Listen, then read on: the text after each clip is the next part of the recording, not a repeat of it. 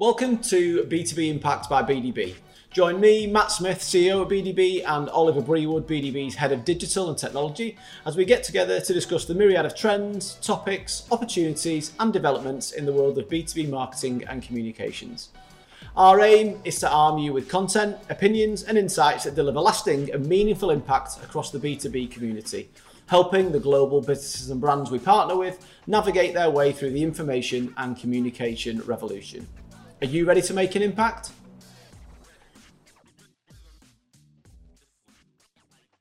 Hi everybody, and welcome back to this week's edition of the B2B Impact podcast. We've been trawling the news, the websites and reviews and trends and topics that have caught our attention, I guess, over the last week or so since the last episode went out to you guys. So we're going to kick off this week by talking around something which has been lovingly termed the product delusion. Do you want to give us an overview of that one, Ollie, in terms of, I guess, the starting point for the article, and then we can dive into it? Sure. I think the short summary of it is effectively that what we see in B2B is a lot of ads that end up being really product focused instead of it being, especially if you look at B2C, where it's often a lot more emotive or fun or playful or emotional one way or another. In B2B, we tend to go, our product has these features, therefore you should buy our product. Yeah, which in the game is primarily referred to as value proposition selling, but almost like the product's value proposition as opposed to the brand or the business. Yeah. So I think one of the examples they use in the article was around more tech-based brands, I guess, but saying our processor is X amount faster, 80% faster than the market, product-based feature that you're actually trying to amplify to your market, which is assuming that they're in market to buy, I guess, at that point. It's assuming they're in market to buy, and it's assuming that they're kind of in that logical comparison mode, which in general, we might like to think of ourselves as logical people, but humans aren't that logical. And I think there's plenty of studies out there that kind of emphasize the kind of the way the brain works and the fact that if you are going to be going down that more logical route, you're obviously not going to be, often rather, not going to be remembered. If you go down the emotional route, it's much more likely it's something that sticks with you and more likely to have an impact. Sort of being top of mind, because there's so many more distractions now as well, isn't there? So the chance of actually sitting down and actually completing some research without being interrupted in the meantime, I guess, is almost about driving more, again, awareness, but being top of mind. So, because, I mean, we can get into the root cause of it in a minute, but I guess, how much evaluation do you think, personally, genuinely takes place in B2B? Because I think it's something that's been talked about a lot in recent years. There's more comparison, there's more research being done before people want to commit to a purchase. There was kind of these stats about 80-20 being used around, they do 80% of the buying process themselves, the prospect, before they actually want to speak to a sales for the final 20%. Do you think that's standing the test of time? I think to some extent, if you're going to buy something, there's a good chance you're doing research first. In B2C or B2B? I would say in both. Do you think? But I think, for me, and I guess obviously there's a chance of being biased, I'm going to, let's take a tech platform, for example. Within any category, you've probably got hundreds of choices to narrow down. Yep. We've obviously recently gone through that with one of our tech platforms, going through that sort of process. And you don't have the time to evaluate them all. You have to pick the ones that float to the top for whatever reason. Yeah. Which I think is then when you get into the interesting fact where I'm like, well, what makes you float to the top? What makes you one of the ones I've even started to look at? But ironically, with that, the exercise we've just been through personally at the agency here, we ended up going with the top of mind, market leader, most well-known, well-advertised offering. It also happens to be the one that's best fit for us, we think. Yeah. But I don't think there's any coincidence. Yeah, and I'd say if you look at some of the others that we were weighing up when we were making that software selection, then some of the others that we looked at were others that were top of mind because they did a lot of advertising. Yeah. Some of them were because they, scored well, but a lot of them were just because we'd seen ads about them, so we thought, hey, let's have a look at these and see if they compare. Yeah. But I don't know, I'm a bit sceptical about the level of comparison that goes on, and maybe it depends what market and what sector you're in. But I think the article that you particularly referenced also pulled out like banks as an example. So you're quite often not necessarily in market for a banking product, but when you want one, and how much comparison do people genuinely do about over banking products? And I guess it might come down to the individual.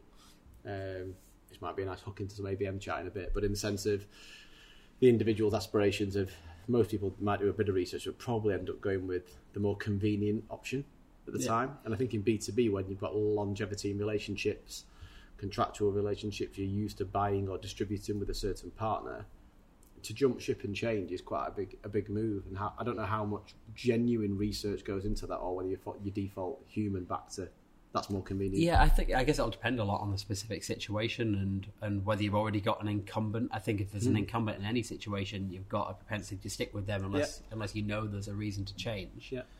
But I think when, obviously, again, like you say, it depends a lot from person to person. But when somebody's got some level of personal responsibility for making the decision, you'll typically want to be reassured that the features or the price or whatever it might be, you're getting a good deal for what you're going after. Okay. Which I think it inherently needs some level of comparison. Yeah. Okay. And in terms of the root cause of why we're seeing content or ads in this case in B2B still being quite rational and product focused and quite inside out, I guess, in terms of the way you'd approach it, what in your opinion is the root cause of that? Because I mean, I feel like this is something. It's almost lazily banded around a little bit, like in the article here, that there's an assumption that all B2B brands are lazily talking about products. I can confirm from our personal client base and our fee-paying clients that isn't the case. Sometimes you start there with some of them, but I think there's a growing acceptance that they've got to go away from that and go further back up through the buying cycle in a way. Yeah, but I think from what I've seen, it's not as common. There are definitely examples of it, but it doesn't seem to be as common. So I think it's still fair to say that in B2B, there is a propensity to have more kind of product-led advertising. Why? Why? I guess it really depends. I mean, it's easy to make assumptions. I'd make an assumption that I think B2B companies tend to be a little bit more conservative, a bit more old school, and more focused on kind of, we've got this good product, let's tell people we've got a good product. Yeah. B2C are long established, probably going back for sort of 70 plus years. Yeah. That's not the right route to win people over. You don't get swayed by facts alone. Yeah. That's why nearly every ad you see on TV these days is trying to tug at your heartstrings one way or another. Yeah. But it's trying to create that emotional investment in the brand. I think you raised it earlier, but it's the good example that they use in the article, which I'm sure Jim will link up somewhere in the episode for us. But in the sense of they use the example of Coke, don't they, in the article, which I thought was struck a chord with me, and I think it made you smirk as well. In the sense of you're saying, Coke without the the nice cuddly polar bears and all the examples that they used in the adverts there to get you to connect with that brand and the Christmas trucks and so on. Yeah. Really, probably B2B would be described as brown, fizzy and sweet. Yeah. And I was like, that's kind of what we're talking about here. Or more the value product proposition sell of, 98% effective in reducing thirst. Yeah. So I'm not suggesting the B2B brands need to go out there and, smash a load of polar bears and make it all cuddly and warm. But there's something around creating that emotional connection and attachment to a brand, as you say, which then holds it in the memory for when you are in market to make a purchase. Adobe had a really good example that we've talked about, I think, in the past, which was using humour, where you had the guy going out. It was all like seedy and going out on the streets at night, where there weren't a lot of street lights, and he was like looking to buy illicit clicks from his website, and it was all kind of tongue in cheek, obviously making it look a bit like he was buying, something even less legal. Even that's evidence in itself, because I think we came across that ad in 2019. I've got it in my mind because we used it in one of the presentations in Geneva as an example of creating emotive connection in B2B. But that's still top of mind as one of the articles now, isn't it? 3 years later with this. I think a big part of the reason why is we don't see a lot of that stuff in B2B. No. I think we're afraid to use humour. Yeah. I think the other example that we often bring up is Jean-Claude Van Damme Volvo commercial. Yeah. It's humour. It's a recognisable figure. Mm-hmm. It's 100% B2B. But because it's a kind of standout thing, even years after we first seen it, after it's produced, we're still talking about it. Do you think we're ever going to see it move more in that direction, like towards being a purely emotive-based ad, let's just say, for the sake of it? Because, I don't know, the last 6, 7, 8, 9 years, there has been a conversation taking place that B2B and B2C are becoming closer and they're one and the same, and it's human to human. And I've read every book going, I'm sure you have, but in the sense of, in reality, you're not seeing it come through into the work yet. Is that because of the age of the stakeholders, the sectors that we work with? I think everything's a really slow shift, and you don't see anything happen quickly. Yeah. So I think those elements are part of it, and over time we might see it shift. I don't think it'll ever necessarily be identical, but I think those elements are slowly seeping in. And it's just a case of needing to see more of that. Do you think you'll see it as you get younger generational marketeers in-house at large businesses and brands, people who have been digital natives that have come up through businesses? And potentially, but I think part of it's about them becoming decision makers themselves. Yeah. Because if you have somebody that just entered the workforce or not been around as long, and they're 20-something, and they say, "Hey, we've got this cool creative idea," it's very easy for them to then get quashed by somebody that says, "This company is more serious than that, and we mustn't do that sort of advert or campaign or whatever it might be." And do you think you think you'll see certain sectors being more adventurous in B2B? Because I guess the sectors that we work within are quite technical. Yeah, because I think it'll very depend on. As with anything, you should start by thinking, who are your audience and how do we connect with them? And if your audience are going to be more serious or less open to that sort of thing, then maybe it makes sense to go down a different route. That doesn't mean to say it's not emotive. It might just mean don't throw lots of humour into your ad. Obviously, this all comes down to what your brand's tone of voice is and what will resonate well with your audience. Whereas I guess when you've got something that's a little bit more of a younger or kind of quirky target audience, where you might find yourself, maybe a tech platform might be in that sort of place, marketing platforms, that sort of thing. Maybe it's more appropriate for them to throw in lots of humour. Sure. I think one of the other points that I pulled out, which is an interesting point to touch on in the same article really, but was talking around who genuinely controls marketing in B2B. So is it the marketing department, or is it actually the sales team, the product team, the C-suite and finance in effect? And you do see that across some of our ex-clients, I would say, where marketing was almost a second-tier activity, potentially, in the way you'd rank it. So even the CMOs may not be getting the gravitas they need around the table. I suppose one big difference between a B2B and a B2C organisation is the sales function is a major aspect of what runs a B2B business. Whereas in B2C, that's happening much further down the chain via retailers, I suppose. So in that regard, it does probably more orient around them and what they think they need and what needs to be fed into to their kind of sales process. Which is exactly what's feeding the inside-out approach of speaking about products, isn't it? You know what I mean? Rather than allowing people to actually build brand and brand connectivity.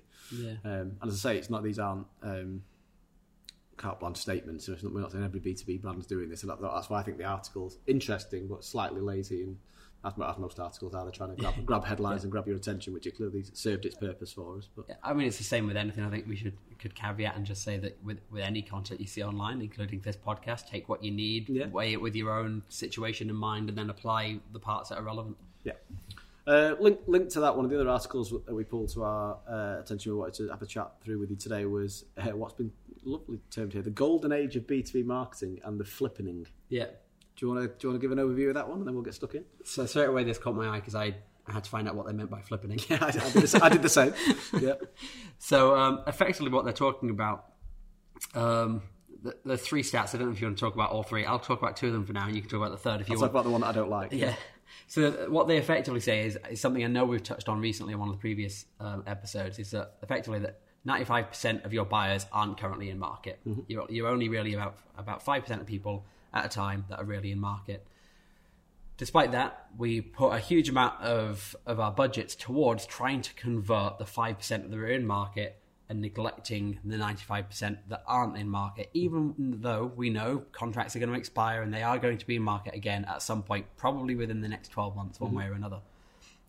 Yet only 8% of advertising reportedly is brand focused and therefore helping to convert that 95% when they are in market. So effectively what they're saying is that we should be seeing a flip where that 8% becomes a much larger percentage to actually focus on. They're saying the flip in effect is purposely targeting people that aren't in market, aren't they? Really trying to push them into that 5% category that they're. So they were talking about the 8% brand focus becoming like a 51% brand focus because that'll help to position your business for the long term. Which makes perfect sense off the back of the previous conversation around the product delusion that's going on at the minute, because I guess the product delusion is that 5% where they're focusing their attention at the minute. The other stat that was referenced in the article that that I don't agree with. I understand the point it's trying to link to. So it's saying by thinking about the people that aren't in market, you're actually looking at future sales and future targets. So it says it's saying that 80% of your cash flows are linked to 80% of your business valuation is linked to future cash flows, which the accountant in me, the hairs on the back of my neck stood up a bit because it's not technically correct what they're referring to. But I understand that the point that they're trying to make, that realistically, when you think about spend and return on investment to get the future sales that you need to obviously justify a valuation, you need to continue to make X amount of money that you obviously value your company for.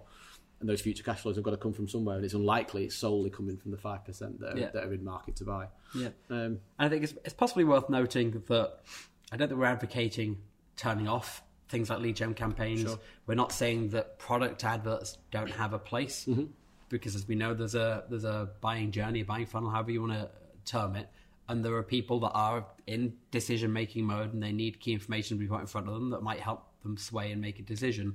But effectively, we're just saying that's not the whole picture. And by just focusing all of our time and budget on people that are near purchase, we're missing out on a lot of people that will be near purchase in the future. Do you think that's... I'm just trying to work out why this is the case. Obviously, we've touched on the B2B kind of landscape earlier on in terms of product focused and the teams and who controls marketing. But in reality, do you think a lot of the big businesses and brands out there in the B2B space have such retained relationships that they think their stakeholders are always in market in a way, if that makes sense? That they don't. Is there such a need or a drive on big B2B brands to go out and win new business versus maintaining their existing business? I mean, I guess that's a company-to-company decision, but I think it depends what your market share is, I suppose, what the competitive landscape's like. If you know you've got a large portion of the market share already, then clearly it makes sense to focus a lot on retention and making. And I think in general, there's lots of evidence that shows that it makes a lot of sense to focus on retention as a primary activity because it's cheaper than acquiring new business. But let's assume that's all in order. Then, if there's still market share out there to be got, then for me it makes sense to be going out there and attempting to win it. I'd also argue it's if you did have that mentality that you don't really need to try that hard because you've established, it's probably a leaky bucket in the sense of if somebody else is constantly top of mind and they're marketing heavily and connecting brands and creating a more emotional connection, or even just they're there continually like a dripping tap, eventually somebody's head will turn and you'll end up losing market share. So when we're talking strategically as clients about protecting market share or their position in the market, you do need to be looking straight across that buying You look cycle. at the likes of Intel, at Coke, and all these people that are market leaders. They don't turn off their advertising because they're already huge. If they did, they'd start losing market share to competitors. Yeah, absolutely. Another point that I thought the article was quite amusing that it pulled out was that marketeers are part of the problem. So in the sense of when you've got creatives or brand owners talking, and I've heard this in meetings, that we need to make people fall in love with our brand and we need to make an emotional connection. And when you're using words like that to C-suites, product owners, finance, procurement, it just sounds like flowery marketing nonsense. So you've got to be really careful, I think, as a marketer of how you sell this in internally. So talking about being top of mind, talking about, in the line of sight when somebody's looking to make that purchase, talking about pulling people through that funnel through balanced and strategically considered content, as opposed to the flouncy stuff of we need to make people fall in love with this. Because I think in B2B, a lot of C-suites and key stakeholders today is just closed off to that kind of language. And I've heard it a lot in different brands. No, I agree, because we're effectively saying the same thing, but it's two different ways of describing things that will mean that one audience will turn off. And I think whether you're talking internally or not, you need to be thinking about how to talk to your audience if you want to get the outcome that you want. Well, I think one sounds like it's intrinsically got more of an ROI attached to it. One sounds very loose and floaty and romantic about falling in love with the brand. Even if the brand awareness activities, we know it's hard to demonstrate an ROI. But what we're not saying is there's no ROI. You're saying we are expecting, because of this activity, that over the course of time that we're going to get more people coming to us naturally as they are coming into market. Therefore, we need to be looking long-term, years out, at the trend versus our advertising spend to see what effect it's having. We're not saying we think that people will rate us higher on a cuddly scale at the end of the 12-month period. Okay. And then tied to that, one of the last articles I was going to pick on before we wrap up, was conscious of the time, was around what's been termed here account-based madness, the new craze in B2B. So for anybody that hasn't come across it yet or hasn't heard about account-based marketing, I'll probably describe it here in the way that the article says you shouldn't, but that's the reality of the situation at the minute. So account-based marketing is a more personalised form of marketing, replacing what anecdotally has been referred to in many articles, the net with a spear. So rather than casting the wide net, hoping you catch some relevant leads, always hyper-personalisation and personalised communications flow, so the person feels more valued, it's more relevant, and they're not getting hit with as much redundant information, I guess. That's the way I'd always explain what ABM is. Yeah. We've ran a couple of really successful ABM campaigns for clients internally here, so I don't think that explanation is flawed or wrong. This article's arguing in a way that it doesn't work, and that shouldn't be the explanation for it. And I think there's I guess every situation is slightly different, and you need to, again, take things with a grain of salt. I think what they're trying to get to is that you could sit down completely separate to knowing anything else about the market landscape and pick 10 B2B organizations that we'd love to work with, and then we could start putting ad campaigns out there to try and get them. That's going to be intrinsically time consuming, especially if we're trying to find out about the buyers in those different organizations. Bearing in mind, we won't know anything about the structure of those organizations, who the decision makers are. And we can start bombarding them with things that are incredibly personal. It'll help them pay more attention to us, I would expect, because they're receiving something that has their company name on it, or we're referring to them by name, or we've sent them a gift because we've seen what they liked on Twitter, or whatever it might be. So we can do all that stuff, but they might not be in market. We've established 95% of people aren't in market any time. So maybe it's all wasted effort, and we've spent thousands at least per company doing that. Whereas I guess conversely, what the article's kind of proposing is that you effectively almost take company lists and group them based on their similarities, as opposed to it being... You could argue it's ABM. Depends what level you're doing it on. Well, in terms of... ABM is often described in, are we talking one-to-one? Are we talking one-to-few, one-to-many, etc.? So this is more the one-to, depending how you want to argue it, one-to-few companies or one-to-many individuals. So effectively it's saying, targeting lists of companies that you group together based on their similarities, either because of the company's size and industry that they operate in, that you know they're likely to have these 3 or 4 common challenges, and you make sure that your advertising campaigns talk to the 3 or 4 common challenges you know companies of that size in that industry are going to have, that you can address with your products. And then you can have a different campaign to companies of different sizes or in different industries, as opposed to hyper-personalising creative, which what it talks about here. We can waste a lot of time, effort, money, resource, which ultimately statistically at the minute doesn't seem to say bears more fruits or dividends. And we've done both and had success with both. I think when it comes to running like digital ad campaigns on LinkedIn, for example, we often are running campaigns now that are targeting specific company lists rather than it being, targeting everybody within one industry or another based on LinkedIn's targeting options. So you might, upload a list of 100 or 200 companies and target them, but that's that kind of one to few / one to many, depending how you want to term it, type relationship. And we've also gone the opposite kind of side of things, where we have gone down, again, depending how you want to term it, either one-to-one or one-to-few, where we've had landing pages that are targeted specific companies, and they've performed really, really well and got clients, genuinely really good levels of engagement and, directly measurable ROI off the back of it, because they had an innovative product and they were targeting a company that it was directly applicable to. It's, they'd been really careful in the selection of who they wanted to talk to, and they got, direct meetings off the back of the campaign that resulted in commitments for work. And I think like most things in life, and certainly in marketing, it is a case-by-case basis. There isn't a one-size-fits-all. So what I would say, the article argues, by not casting the net wide and going too hyper-personalised, there's a risk you might miss out on leads that you would have previously got.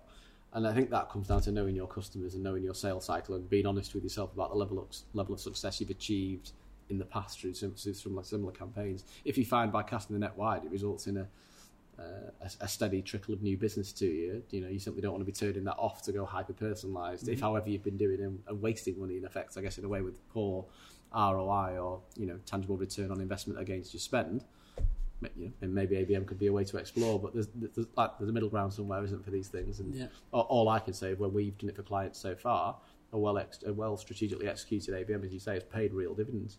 But I think there's a lot of the key learning for us on that as a business and doing it with other businesses and brands is the amount of time it takes, which I guess is what this article is also getting at, that you could waste a lot of time to not get the results you're after. But I would argue if you put the time in and do it well, there's a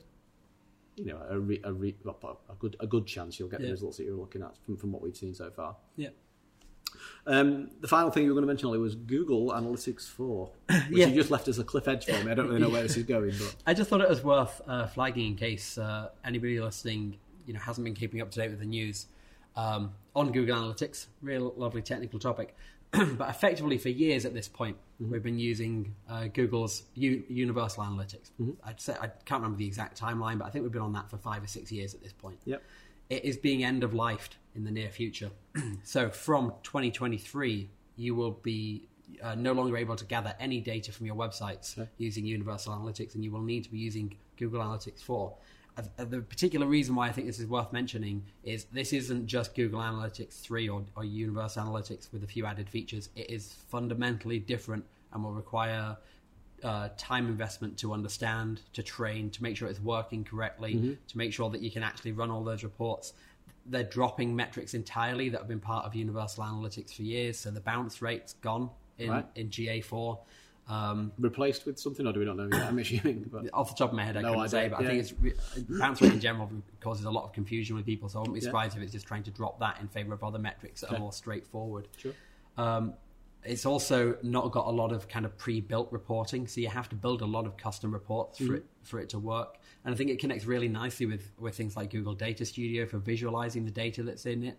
But all of that's going to require some time investment to get your head around. I think the other thing that's worth noting is if you use Universal Analytics at the moment for like year-on-year comparisons, you need to be setting up Google Analytics 4 imminently, because if you don't have it set up by come July 2023, you won't have last year's data to compare against. Okay. Right, so you lose the actual opening data sets. All right, okay. Yeah, sure. Okay. So effectively what we're suggesting is at the moment it's worth setting up a Google Analytics 4 property, running it in parallel with Universal Analytics. You can compare the both of them, so you can see how they didn't both work, and you have time to get familiarised with it. It also means that you'll have already started that data collection. So and is that a drop dead date in 2023? Is that like one's on, the other one's off, if you know what I mean? 1st of July 2023, Universal Analytics will no longer process any further data. The only extra caveat there is if you're currently a Analytics Premium customer, you've got a few extra months on that. I think it becomes October instead of July. Okay. But effectively, it's time to take note and familiarise yourself with GA4. Google Analytics is deployed on over 60% of websites, so I doubt there's anybody listening that this doesn't really apply to, with the exception of the few clients that have gone and invested more heavily in the likes of Adobe Analytics. Obviously, you don't have to worry as much. Sure. Okay. Well, I'm sure that's a topic we're going to be featuring more in upcoming podcasts as more and more news and announcements and revelations are made in that space. Thanks for joining us this week. Hope you've enjoyed the whistle-stop tour of, some of the articles and topics and trends that are catching our eye. We'll be scouring the press and the articles and the media over the coming weeks to keep bringing things to your attention. If you've got anything you'd particularly like us to discuss, feel free to let us know. Otherwise, I hope you enjoyed the B2B Impacts, and we'll see you next time. Thanks a lot.